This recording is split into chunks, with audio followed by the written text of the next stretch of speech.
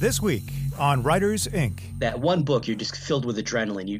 You just want to get these words on paper. It's almost like you're getting this life story out of you. It's after that where I believe the real work begins, where you start to build your prose, build your craft better stories, and it's hard work. Sitting down in front of the computer with, the equivalent of a digital blank space in front of you is so difficult. And, to churn out books which are, 250, 350 pages, year after year, month after month, is really hard work. And when there isn't the light at the end of the tunnel, when there isn't something pulling you forward saying, yeah, things are getting better, if you just get this next book out and build that reader base a little bit more, you're going to make it. Because it wasn't I wasn't heading in that direction. I was at a real crossroads where I was considering not writing anymore. Why put myself through this every day? J.K. Rowling was nearly homeless when she wrote the first Harry Potter book. Stephen King penned Carrie on a small desk wedged between a washer and dryer. James Patterson worked in advertising and famously crafted the Toys R Us theme song long before becoming an author. Join New York Times bestseller J.D. Barker and indie powerhouses Jay Thorne and Zach Bohannon as they pull back the curtain on some of the world's most prolific authors. Where did they start? What is their process? The biggest names in publishing all have origin stories. All have tips and secrets. What does it take to consistently top the bestseller lists and become a household name? Get your notepad out. School's in session. This is Writers Inc. I'm pretty proud to say I'm checking a bucket list item today. When I was a wee lad growing up in Western Pennsylvania, I often dreamt of spending Thanksgiving Day recording a podcast and talking about writing. And here it is. I mean, they said, don't dream, little boy, but I did. And all of my dreams have come true. Oh man, I'm getting teary just listening to it. Who are you? Yeah. How'd you get in here? Yeah, how'd you get in here? There's three of us last few weeks. I'm Zoom crashing. I like how you decide to come back on a holiday after missing a couple episodes. Of course. Do we have to change the intro to like special guest host? J. Thorne. I'm ready. Just keep it coming. I mean, Joanna emailed me and she's like, I haven't heard you. Are you okay? I'm like, I'm fine. I'm doing okay. Thanks for asking. I've got a cold and I'm losing my voice, so I got to get it all out now before the voice is gone. Yeah. Joanna said she liked my interviews better though, right? Oh yeah, of course. That's what she told me. Yeah. No, I mean, in all seriousness, guys, I don't know what you've been hearing, but some of the messages I've been getting from last week's interview with Alex has been amazing. Yeah. Like people waiting in their, like staying in their cars and going in late to work to finish the interview. Like it's nuts. I've got everybody and their mother telling me they want to be a co-author. So I'm trying to sort through all this stuff on my Kindle. Yeah, you asked for it, buddy. I did. You know what, though? I actually found, cause it's tough to read other people's stuff. And like, especially when it hasn't been edited, like a lot of people are just sending me pages from whatever they're working on now, which is kind of neat. But like, I tend to print them out and start going through with the pen. And I had like a stack on my desk. I had to replace a toner and my drum and stuff in my printer.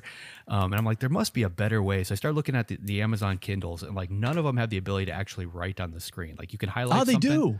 They've got a new one. I don't know if you've seen it yet. Kindle Scribe. Yeah, coming out November 30th. So it's a little bit bigger. From what I gather, it's about the same size as an iPad, but it comes with a pen, so you can write. It'll convert the text to, hopefully it'll be able to convert my terrible handwriting into text. But yeah, I ordered one. Yeah, good. I'm getting one. Here's what I want to know. I love the Kindle highlight feature. I want to know if you take notes with this pen, with the stylus, can you still send the Kindle highlights to your email address? You got to let us know about that. I know you can do that. I found it somewhere in one of the descriptions. What the hell was that?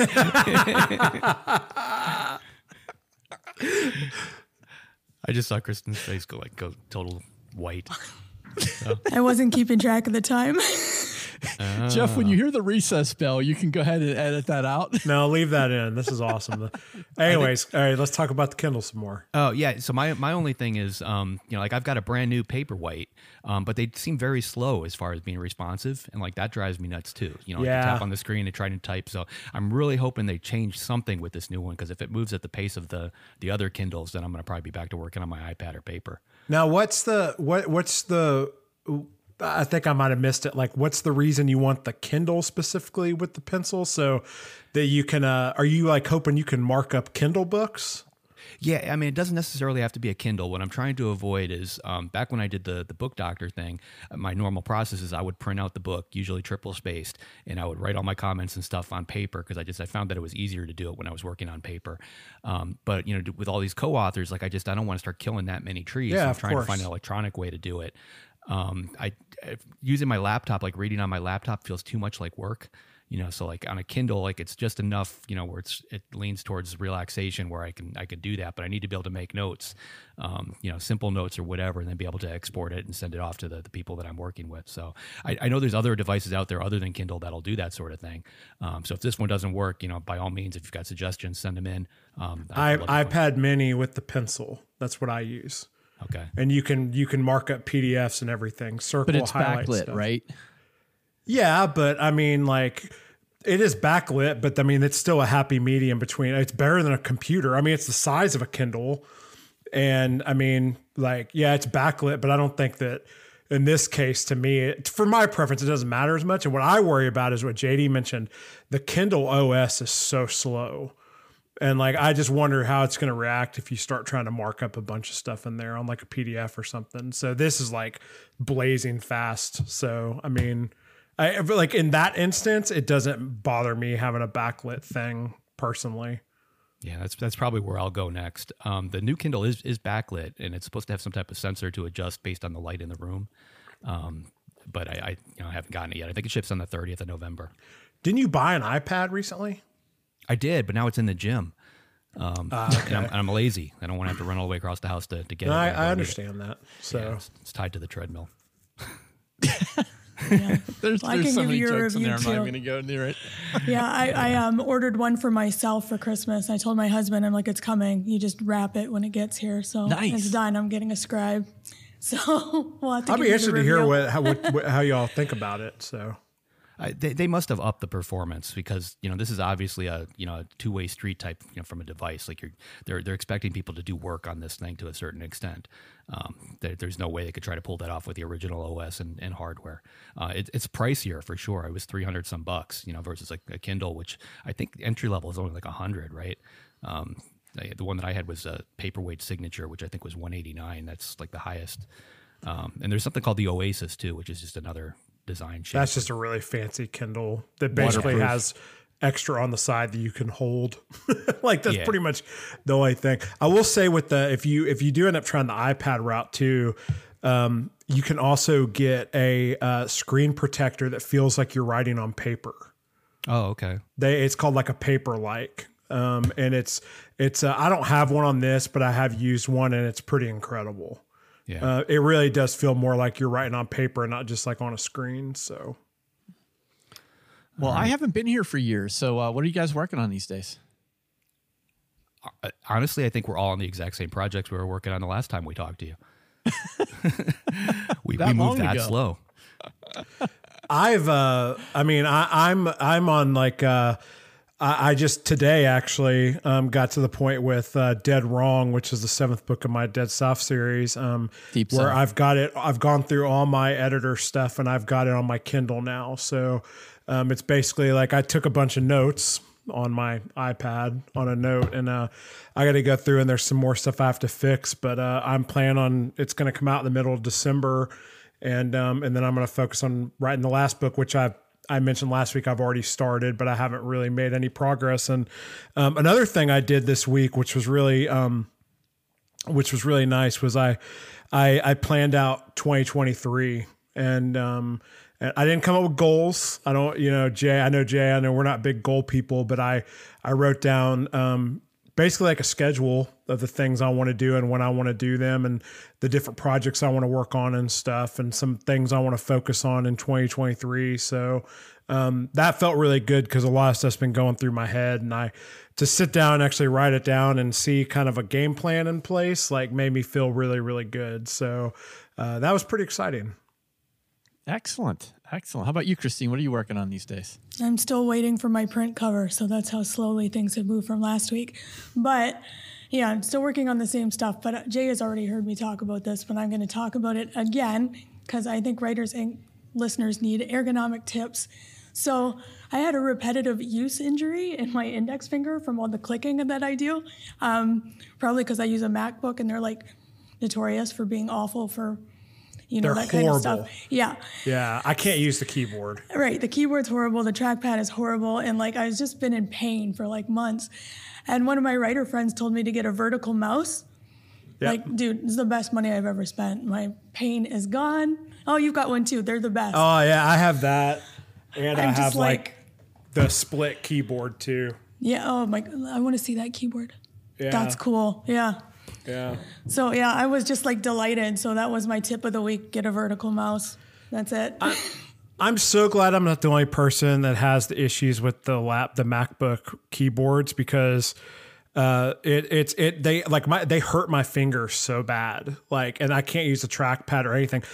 You guys would laugh actually if you came here, because I have like probably 5 different keyboards sitting near my desk, because I've tried so many different ones, and I have different ones I use for different things, which I know sounds ridiculous, and totally make fun of me. I don't care.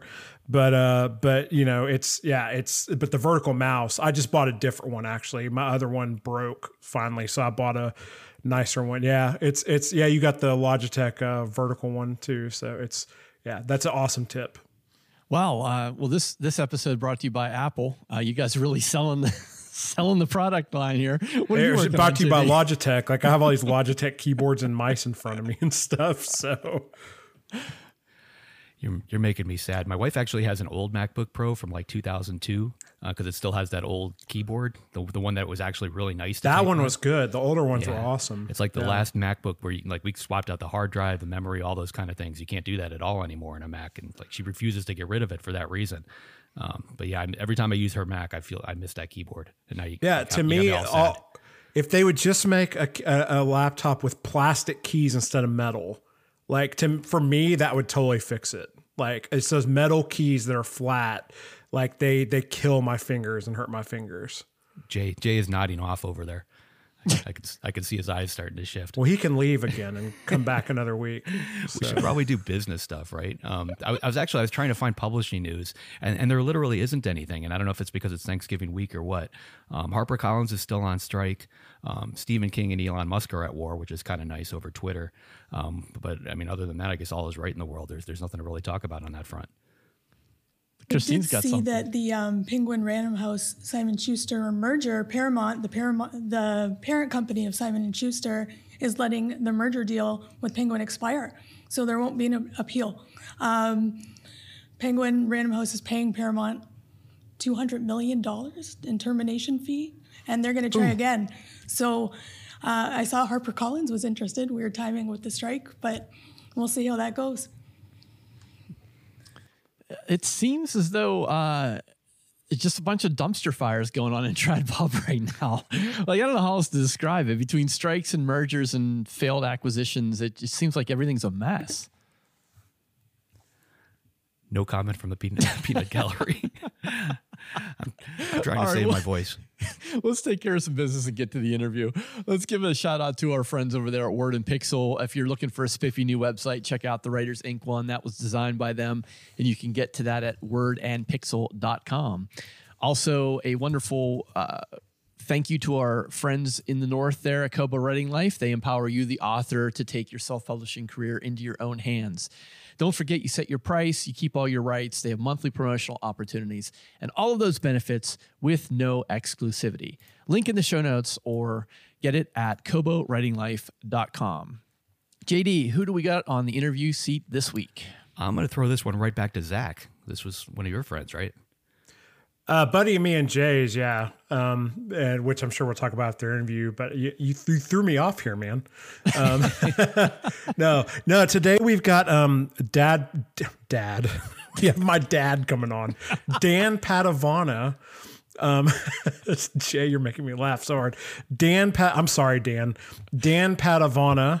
Who is an amazing indie thriller author and has been a buddy of me and Jay's now for 8-9 years, something like that. He has a pretty incredible story and kind of how his career has changed and all that, which he's going to talk about right now. So here he is, Dan Padavona. Dan, I'm thinking about purchasing some property in the Kingdom of Mylon near Drummond Meadows. I was wondering if you had any recommendations of places. Well, you want to stay away from the Dreadwolves. So that's what I would suggest at this point. Oh my gosh, man! Can you believe it's going on 8 years since we published Shadow Witch? Oh my goodness. Yeah, I mean that it seems like yesterday I was writing that book, and things just move and change so quickly. And I was actually thinking about that book very recently because I was watching the Amazon Prime rendition of the world of the Wheel of Time, which I just finished that series actually in book form as well. And that brought me back to a lot of those stories that we were telling back then, and kind of the very dark fantasy. Yeah. I think for the listener who might not know the history, you and I co-wrote a book called Shadow Witch in 2015. Yeah, spring of 2015 we published it, and it was sort of dark fantasy, somewhat horror-ish. We both love the story. It's still one of my favorite stories. Commercially, didn't do so well. I'm going to just preempt Zach. Struck out. Yeah, Zach's going to make fun of us because we had the tagline that was all wrong, and he felt like the audience was all wrong. But that's all water under the bridge, and I know he'll bring it back up anyway, so I'm just beating him to the punch. But I love that story, man. I really did. I'm honestly still kind of disappointed we missed the mark on it. Yeah, I've kind of found over the years that I don't know that you can predict what's going to happen with these books, and I'm often surprised, sometimes for for good, sometimes for bad. I love that story. I thought that it had a lot of potential, and perhaps we just mismarketed it. Maybe it just wasn't the right time, or it's just the universe didn't quite line up for us. But yeah, that's one I often will push on people who haven't read my stuff, and I always get good feedback. So, if only people had read it. Yeah, and the people who have liked it, and it's got good ratings on Amazon. It's not like it's not like there's fundamentally a problem with the story, but but like in all seriousness, no, I think this is something that it's hard for maybe younger or inexperienced writers to wrap their head around, which is if you could plan a bestseller, then everyone who wrote a book would write a bestseller. That's right. And also, you just cannot gauge your success, your future success based on, one failure or one, just knocked it out of the park with the first book. I don't think that is necessarily indicative of your future success. And if you write good stories, then you need to keep putting them out there, and you need to keep building your craft and trust that you'll learn as you go along, that there are tricks to getting your books in front of people. You'll gain those skills as you go along, but also I think there is an element of luck to it, and it's a matter of time too to build your target audience. Yeah, I couldn't agree more, man. I think luck and timing, I don't think either of us are in a place right now where we want to write epic fantasy, but it feels as though we might have been really early on that. Like you look at the shows that are on the streaming platforms, especially the high profile ones like, Wheel of Time and Lord of the Rings and the Game of Thrones spinoff. And, if we were, here we are almost 8 years later, if we were starting this now, I kind of feel like might be a whole different approach, the length of the book, the marketing, the title, all of that. I kind of feel like, we just might have been early. Yeah, I totally agree. And the other thing which strikes me too is how dark a lot of fantasy has become these days. That the Game of Thrones HBO version is extremely dark. Not that the books aren't. Of course, the books are unfinished, so we're not sure how dark it's going to end, if ever they end. But between that, where the Wheel of Time went, and where the Lord of the Rings spinoff seems to be going, things are quite a bit darker in fantasy these days than I think that they once were. Yeah, and it ties in really well to what we're talking about today because you have a fascinating journey. You've reinvented yourself, well, a number of times, but specifically when it comes to writing and publishing, you've had quite a transformation. So maybe we could start by having you tell folks how you got into self-publishing and sort of what kind of things were you writing and what was your mindset at the time? I published my first book and actually began writing it in February of 2014. I think I had it out by August of the same year. That was a throwback horror novel in the vein of something like 28 Days Later or Stephen King's Salem's Lot. It was a book called Strawberry. I'm proud of that I wrote it. I've certainly done a lot better since then, but having I had this goal of writing these very frightening novels, kind of like old Dean Koontz, Stephen King, Jack Ketchum, and it never quite caught on. I worked on that for about 4 years, and which isn't necessarily enough time to gauge whether or not you're going to make it in this market or not. But I happened to be talking to another writer online one day, and he'd mentioned to me that there was no sector of horror which was growing with readership on Amazon, especially in Kindle. And I believe he was using like K-Lytics or something to make those decisions. And that really struck me, and it kind of resonated as well with things that I was seeing. That my print book sales were pretty much either growing very slightly or holding steady, whereas my ebook sales were actually falling for the most part from book to book in horror. And as I was doing a lot of in-person signings during that period as well, I also noticed too that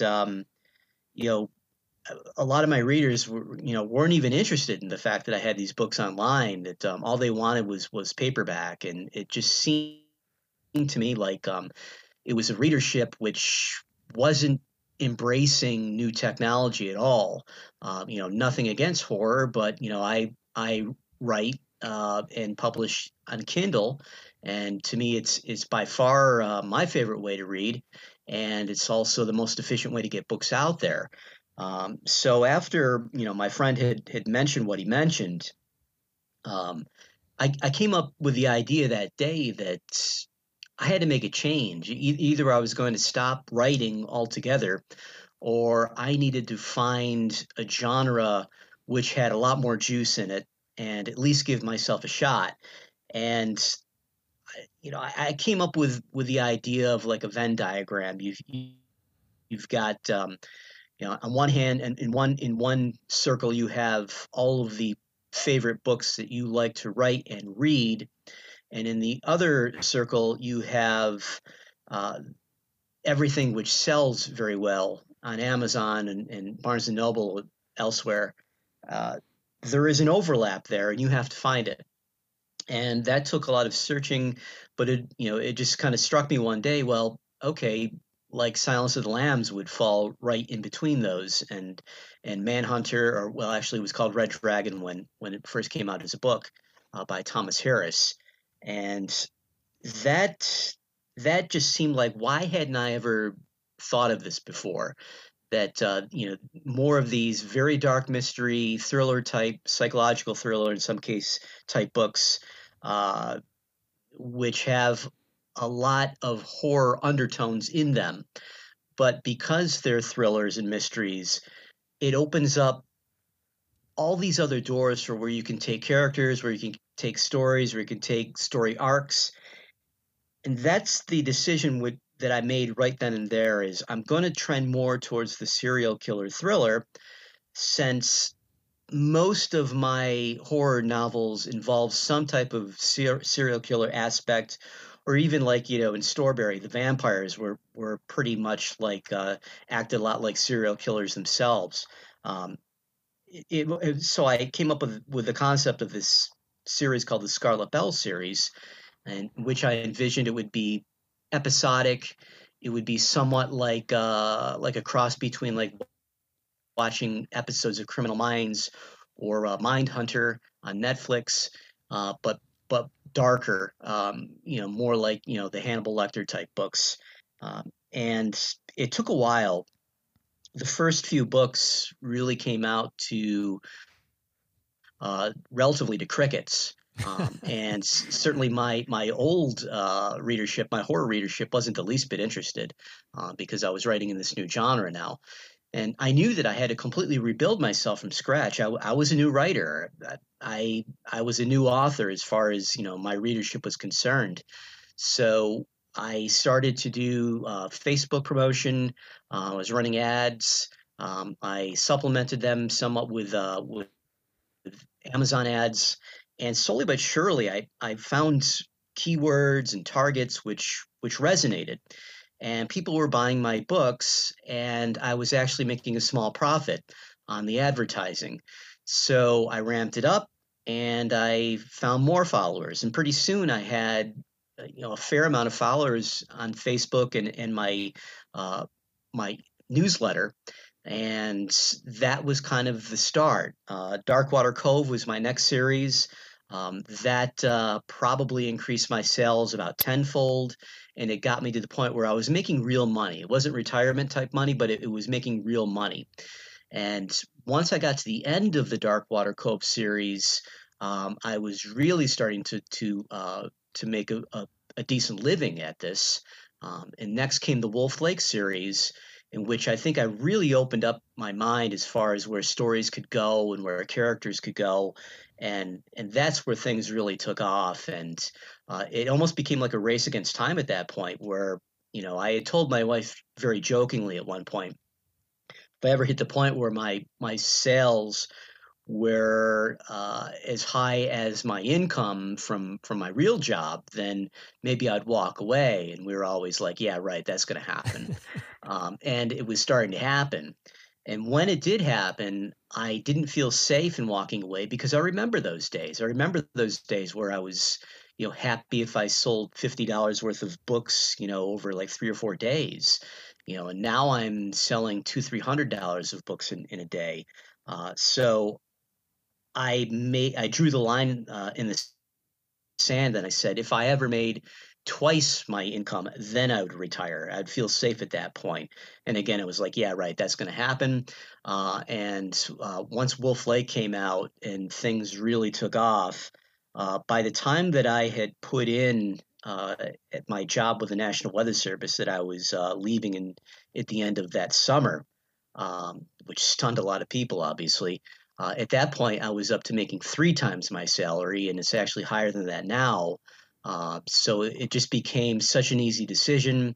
And the last year, geez, I walked away September 12th of 2021. So it's been over a year now. And this last year has just been so magical. I've had so much fun writing stories and just concentrating on my craft and enjoying life too. I mean, just being able to get out on a nice day and go hiking or ride my bike, things I could very rarely do when I was, punching the clock, so to speak.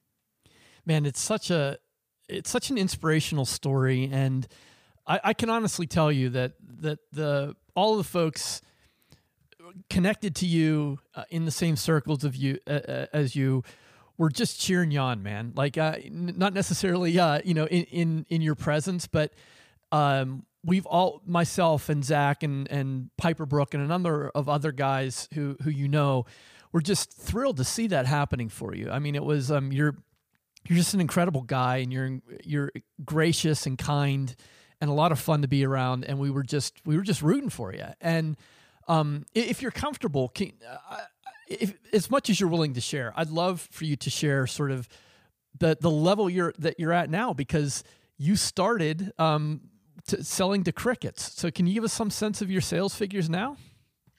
Yeah, I was selling to crickets. Yesterday it was a fairly typical day for me, and that my KDP revenue, which is what we see that comes out of Amazon on a daily basis in terms of page reads and sales. This does not include audiobook sales. on any platforms. It was something a little bit over $1,300, and that's kind of a typical day for me. And to be honest with you, I'm not satisfied with that. There are goals which I have, which I would like to see come to fruition in the next 12 months, and I'm pushing to make these next 12 months the greatest 12 months of my life and my writing career. I'm upping my game as far as like the amount of words that I put on the page every day, the amount of stories which I'm writing down for future use, and I think I had shared this online in a writers group that I'm part of recently, but there was a 12-month period where I realized I'd actually sold $500,000 through KDP, which shocked me. I didn't even realize that it had happened. I knew I was north of 350, but when I did the numbers, I was just like knocked back. I had to check a couple different times to make sure that was correct, that those numbers were correct. And after even a lot of advertising dollars and book covers and narration costs, production costs for audiobooks and whatnot, I still profited, I think, somewhere in the 360 or 370 range. Wow. So yeah, it was absolutely life changing and stunning, and all of a sudden, the opportunities for how we're going to retire when my wife leaves her job in a few years, and where we're going to go and where we're going to live, they're just opening up for us. But I've not only as a writer though, but I really feel that the last 12 months for me have been during my entire life, not just my adulthood, the most growth of character I think that I've ever experienced, and it's just been a time where I've been very grateful for all that the world has given me. I'm giving a lot back, and my attitude has never been more positive. I'm sure there's a lot of people are saying, well, yeah, it's easy for you to say you sold $500,000 worth of books just through KDP. Well, part of that though of hitting those goals was changing my own attitude. I think I'd always been one of those glass half empty people, kind of waiting for the other shoe to drop and things to go wrong. And now I don't even recognize that person. I just I spend a lot of time each day, being grateful for the lives that we have, for my family, for this wonderful career which I now have, this second career, and it's like a new lease on life. I spent after I wrote yesterday morning, I spent the day just biking this my favorite trail in Ithaca, New York, and I was just so happy. I had my headphones on. I was listening to some of back in the day alternative music from the 80s, and it was just so nostalgic, and I couldn't wipe the grin off my face. I had never felt happier, as an adult than I have over the last 12 months. Oh man, I love that. And I'm going to resist the temptation to go down the 80s music rabbit hole with you, because you and I have a history there too.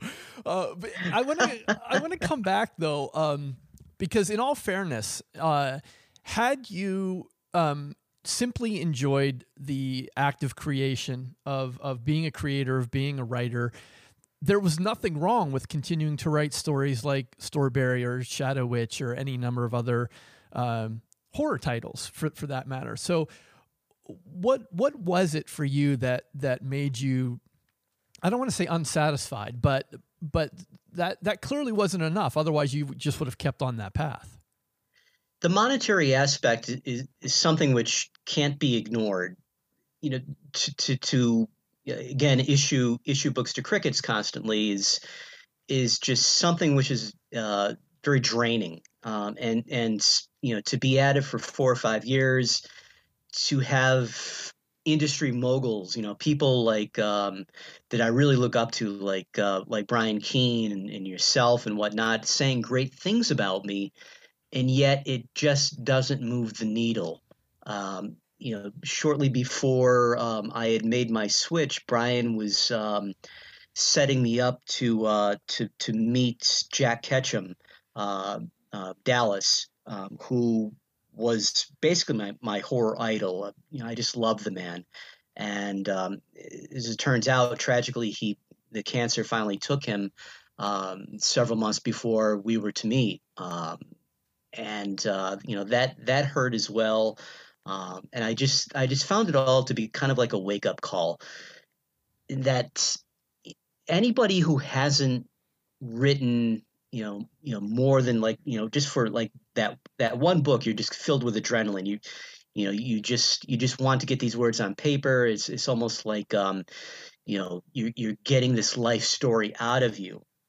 It's after that where I believe the real work begins, where you start to build your prose, build your craft better stories, and it's hard work. And as you and I will both attest, or JD or Zach, sitting down in front of the computer with the equivalent of a digital blank space in front of you is so difficult, and to churn out books which are 250, 350 pages, year after year, month after month, is really hard work. And I may only put in like a 3 hour day, or writing and editing, but I feel then like I've worked far more than I did when I was working 9 hours for the National Weather Service.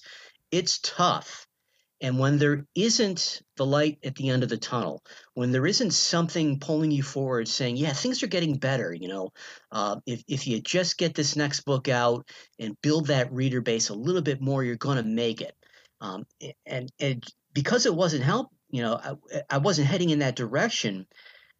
I was at a real roads where I was considering not writing anymore. Why put myself through this every day? I could be out doing just about anything right now. Instead, I'm slaving over this story.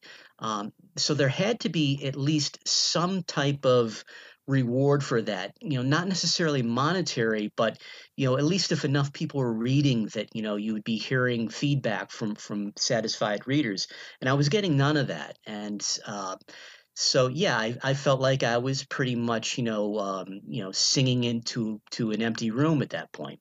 Oh man, I can so relate. And I know that you and I have had some private conversations, and I've had some of the same thoughts and feelings that you had several years ago. And I think one of the challenges that you probably faced, that I'm currently facing, that a listener is probably facing if they're considering a pivot in their career, is how do you resist the temptation to be quote unquote unique, or to tell this really cool story, to defy genre? Like we sort of hear these artistic memes out there about, you just do your own thing and be an individual, but that very rarely moves the needle. So how do you resist that temptation?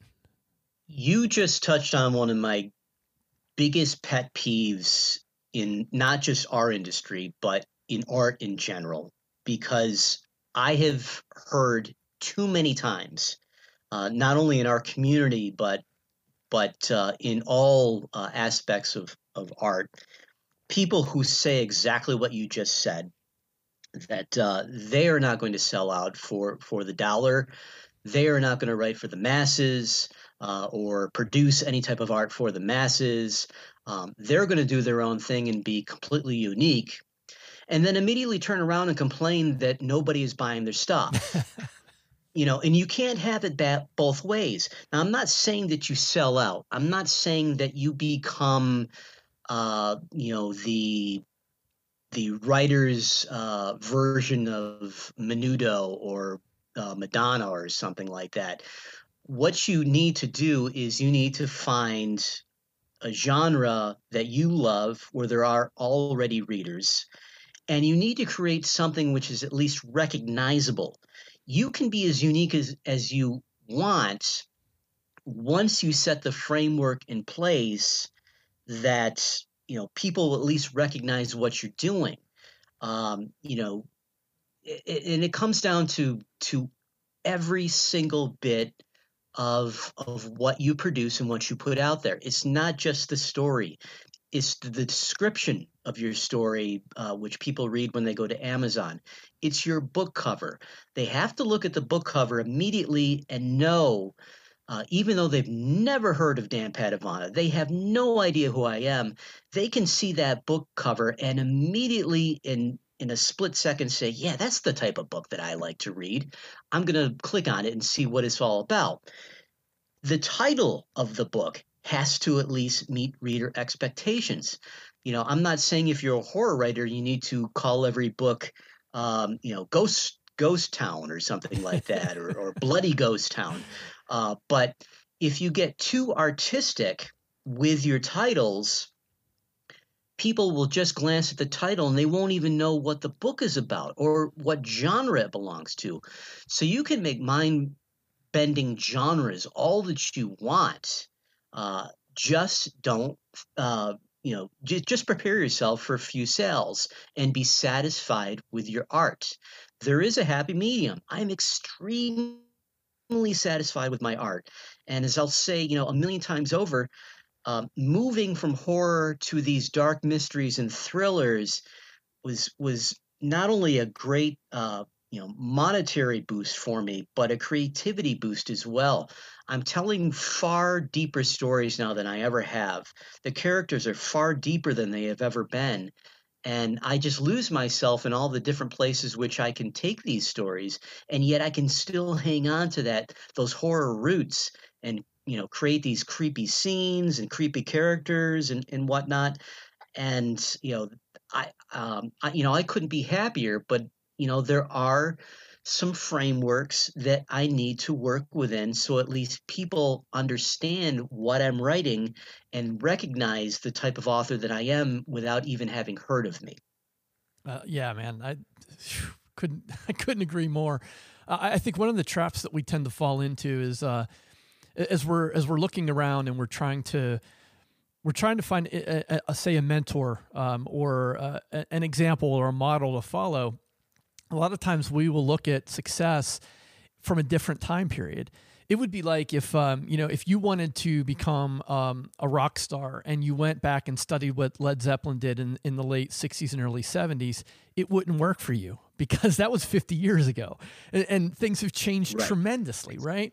And so I think a trap that a lot of us fall into, and this happens in writing as well, is we look at the path to success for some of our literary heroes, and we forget that it's impossible to do that anymore because it's just not that time. So it's not really a question more as much as an observation and hopefully a message to the listener that, Dan, you're doing this right now. Like this isn't a pivot that you made 10 years ago or 15 years ago when things were very different. You're literally doing this right now. And so I think it's guys like you who are very inspiring to guys like me because I'm watching you do this in real time. And I think that's extremely valuable. And it's a gift that you're giving to our listeners. So I really appreciate you coming on and telling us about it.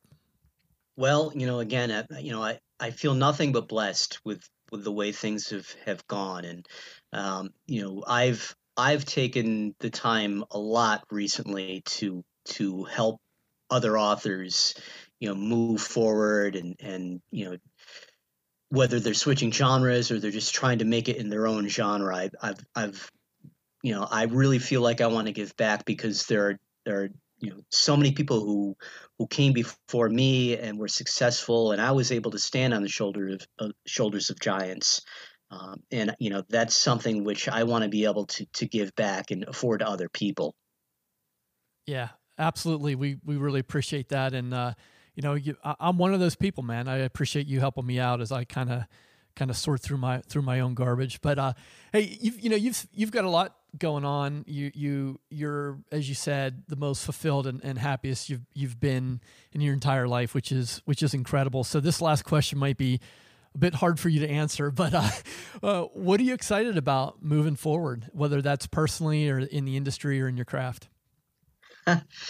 I would say personally, I mean, it's, right now, I alluded to earlier that we're looking for a house to retire to. after my wife leaves her job in about 2.5 to 3 years. And we actually have begun the process. We looked at this beautiful developing community in the Ithaca area, and I would just love to live near the Finger Lakes. And every day, I think it's important when you sit down to work, that you have more than a goal in mind, that you have a why in mind, because at some point you're going to come across resistance. There's going to be setbacks, and you're going to need to force yourself to work and work harder.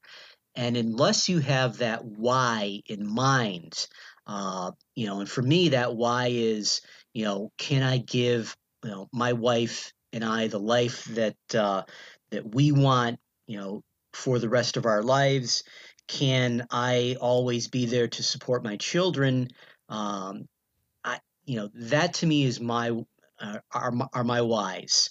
And whenever I'm sitting down in front of the computer and working on a story and hitting a snag, that's kind of what snaps me out of it, and keeps me working. So no matter how tired I am, and I wake up weekdays at 5:15. And after eating something very quickly downstairs, I'm right in front of the computer and I'm typing away because I want the work done early, and I want to be present for my family afterwards, and just to get it done and out of the way.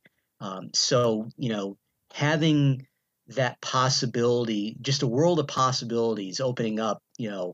I'm not even sure what they are yet, but I'm just so excited that we have these options, and that every day brings the new another opportunity to find, the place we're really looking for and that is perfect for us. And I just feel like it's coming very soon. All right, before we talk about Dan's interview, just a quick reminder that if you are looking to format ebooks, you can create professional print books and ebooks easily with the all-in-one book writing software, Atticus. It's a book editor with word count, goal tracking, cloud storage, and more. And if you go to atticus.io, you can format your book in 3 steps. That's at atticus.io. Don't even know where to start with this interview with Dan. Dan's a good friend of ours, as Zach has mentioned, and this was just a feel-good interview for me. I really hope that listeners got inspired by Dan, especially for those who feel like it'll never happen for them. It's impossible. That they can never take their writing anywhere. They have to sell out to do it. Dan is a shining example that is not the case. Zach, let's start with you. Yeah, I mean, obviously, this interview was weird for me just because Dan is someone who I met really early on, like through you and stuff, when I was really getting started and all that. And it's so interesting because I feel like I've been along for the ride like the whole time and seen how he has, I've had private conversations with him and stuff and like kept in touch with him and all that. And it's just really cool to see like someone go from, like just kind of doing it as a hobby and making a little bit of money, early on. He was even, he was writing in our genre for a while. You mentioned the book you guys wrote together, which, I'm going to blast you for for the tagline I've always made fun of you for, Blair Witch Project meets Game of Thrones, which is like, find that intersection of fans anywhere. My next book is going to be a League of Their Own meets The Matrix. So, but yeah, so it was really cool to hear. And I'm just like you, I'm so happy for Dan and so proud of him. And just like, it's awesome to see his journey continue. It definitely an inspiring story. I mean, how long do you wait before you sit back and say, hey, I think I need to change genres, or I need to change this, or I need to do that? I'm in the same boat right now. I love writing horror. I love writing thrillers. But every time I bring it up with my agent or my publishers, they throw the sales numbers back at me, and I'm selling 10 thrillers for every 1 horror novel. I had a conversation with Dean Koontz years back, where he told me how he fought to get the horror moniker taken off of his name. because, early on they basically stamped him as a horror author, and he's like, no, I'm not a horror author. I'm this, I'm that, I'm this, I'm not, but I'm not horror. And the reason being is just it pigeonholes you into such a small little group. And a lot of those people will come back at you, if you talk to them about this, especially at, the horror writers convention. But Stephen King. But, as Jay brought up in the interview, he did that back in the 80s and the early 90s. Stephen King's not writing horror anymore. He's writing a lot similar to what Dan had mentioned. He's writing thrillers that might have a touch of horror attached to them, but for the most part, he's moved on to thrillers. I'm looking at everything that I'm working on, everything I've got coming down the pipeline, and I'm examining it along that same lines. How could I take this novel that I thought was going to be horror and turn it into a thriller, that might still have a horror element, but is leading thriller. I know, Christine, you're kind of going not necessarily from horror, but you're kind of in that same trajectory as well, aren't you? Yeah, I was like, I didn't expect Dan to come at me like that. And I was like, I felt targeted. Because I've been going through kind of a similar thought process because I love writing science fiction. And I've been down that road where I've had manuscripts out to agents who have given full second, third reads and tell me, I love this. I don't know where to sell it. Like, adult sci-fi is a really hard sell. Like, the audience is so small. So that's something that I've really had to be thinking about as well. How can I write what I enjoy, but also what people want to buy, which is romance and thrillers, right? So it's something to think about. Yeah, I think, the interesting thing that Dan brought up was, and this was something that was talked about, when Chris Fox wrote Right to Market, that I think a lot of people missed who were in the indie community, like where he talked about have a column for what you love to write and a column for stuff that sells, and like find the intersection there. And that's what Dan was able to do. Dan was able, again, I know Dan loves Thomas Harris, and he brought up, Silence of the Lambs, and Silence of the Lambs is a great example because there's a lot of horror elements in Silence of the Lambs, but it definitely leans more towards thriller. And I think that he in suspense, and I think that Dan was able to say, I can still have elements of horror, but I can do it within this genre that's going to be much more marketable. And I think one other thing that's interesting that we talked about with horror that he mentioned was, he talked about his like paperback sales being better in horror. And I think horror is one of those genres where things work that don't necessarily work like a lot of the horror authors I know, like short fiction typically works better in horror. And like a lot of horror authors I know, like are submitting to magazines to get their, like those types of things. Like if you're writing thrillers, like no one reads short stories and thrillers, or like there's not, magazines out there doing that sort of stuff. So it's just a weird genre and hard to sell in.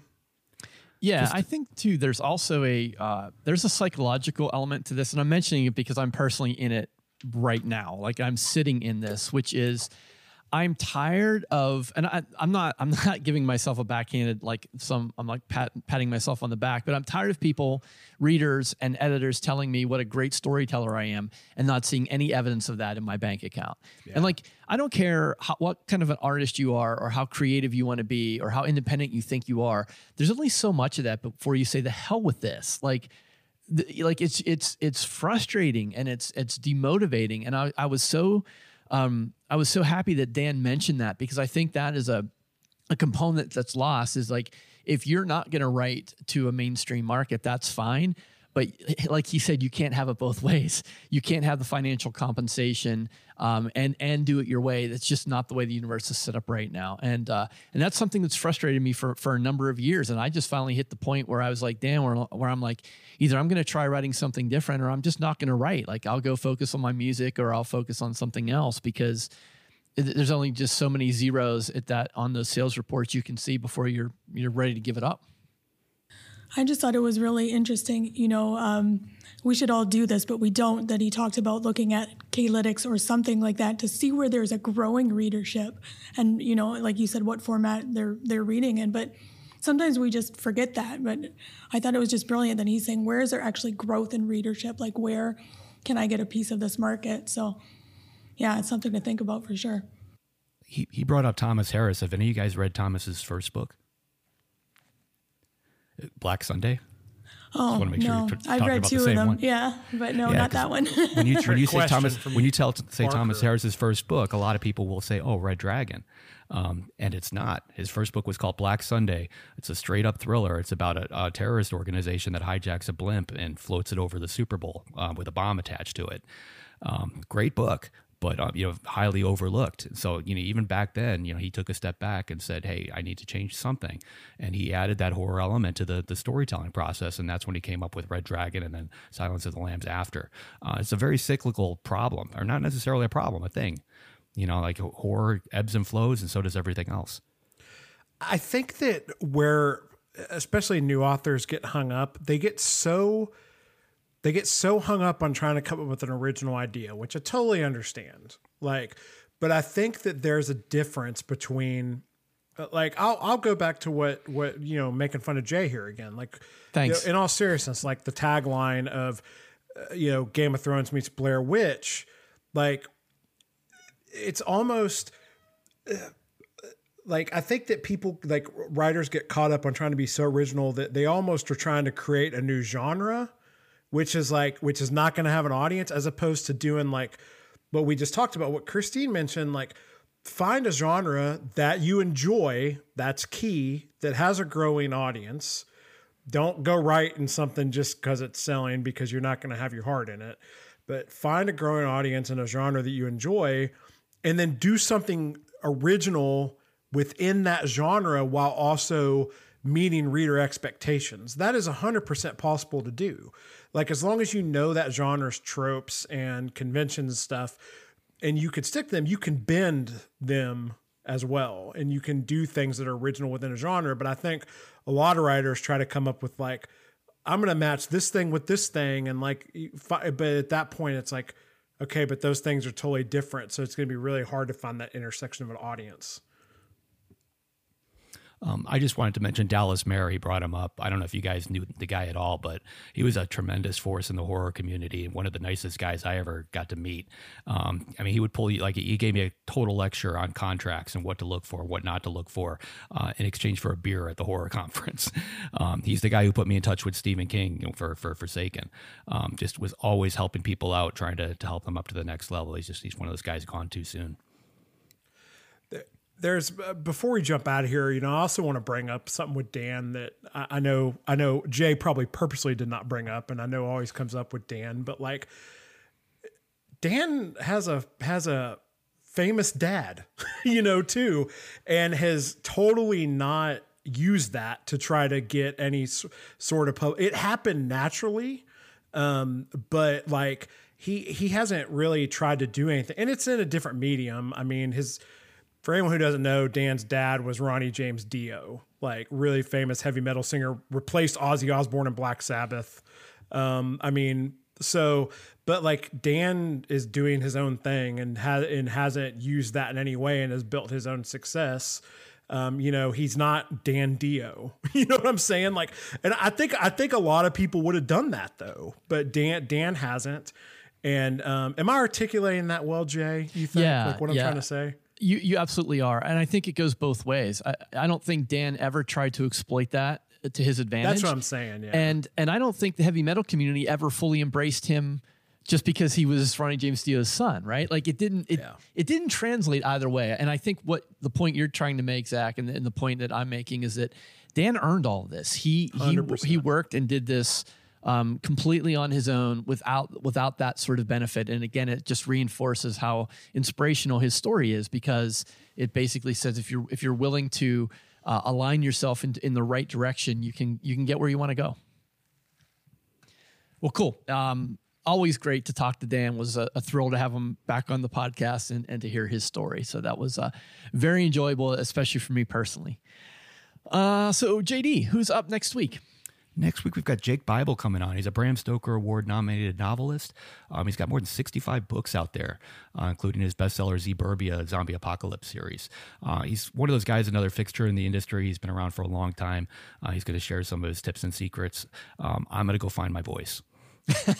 And that's it for JD. So if you'd like to be notified as soon as new episodes publish, make sure you go to writersincpodcast.com and sign up now. We'll see you next episode, and have a great week of writing. Authors, want to get paid to do what you love? Enroll at Ghostwriting University, the only all-in-one online course taught by one of the world's best co-writers, Alex Cody Foster. Learn how to conduct fascinating interviews, craft a compelling book proposal, find your white whale, and build a dazzling portfolio that attracts highly lucrative deals. If you can write, GU can teach you how to launch a successful ghostwriting business. Join now. Thanks for listening to this episode of Writers Inc. Access the show notes and leave a comment at writersincpodcast.com.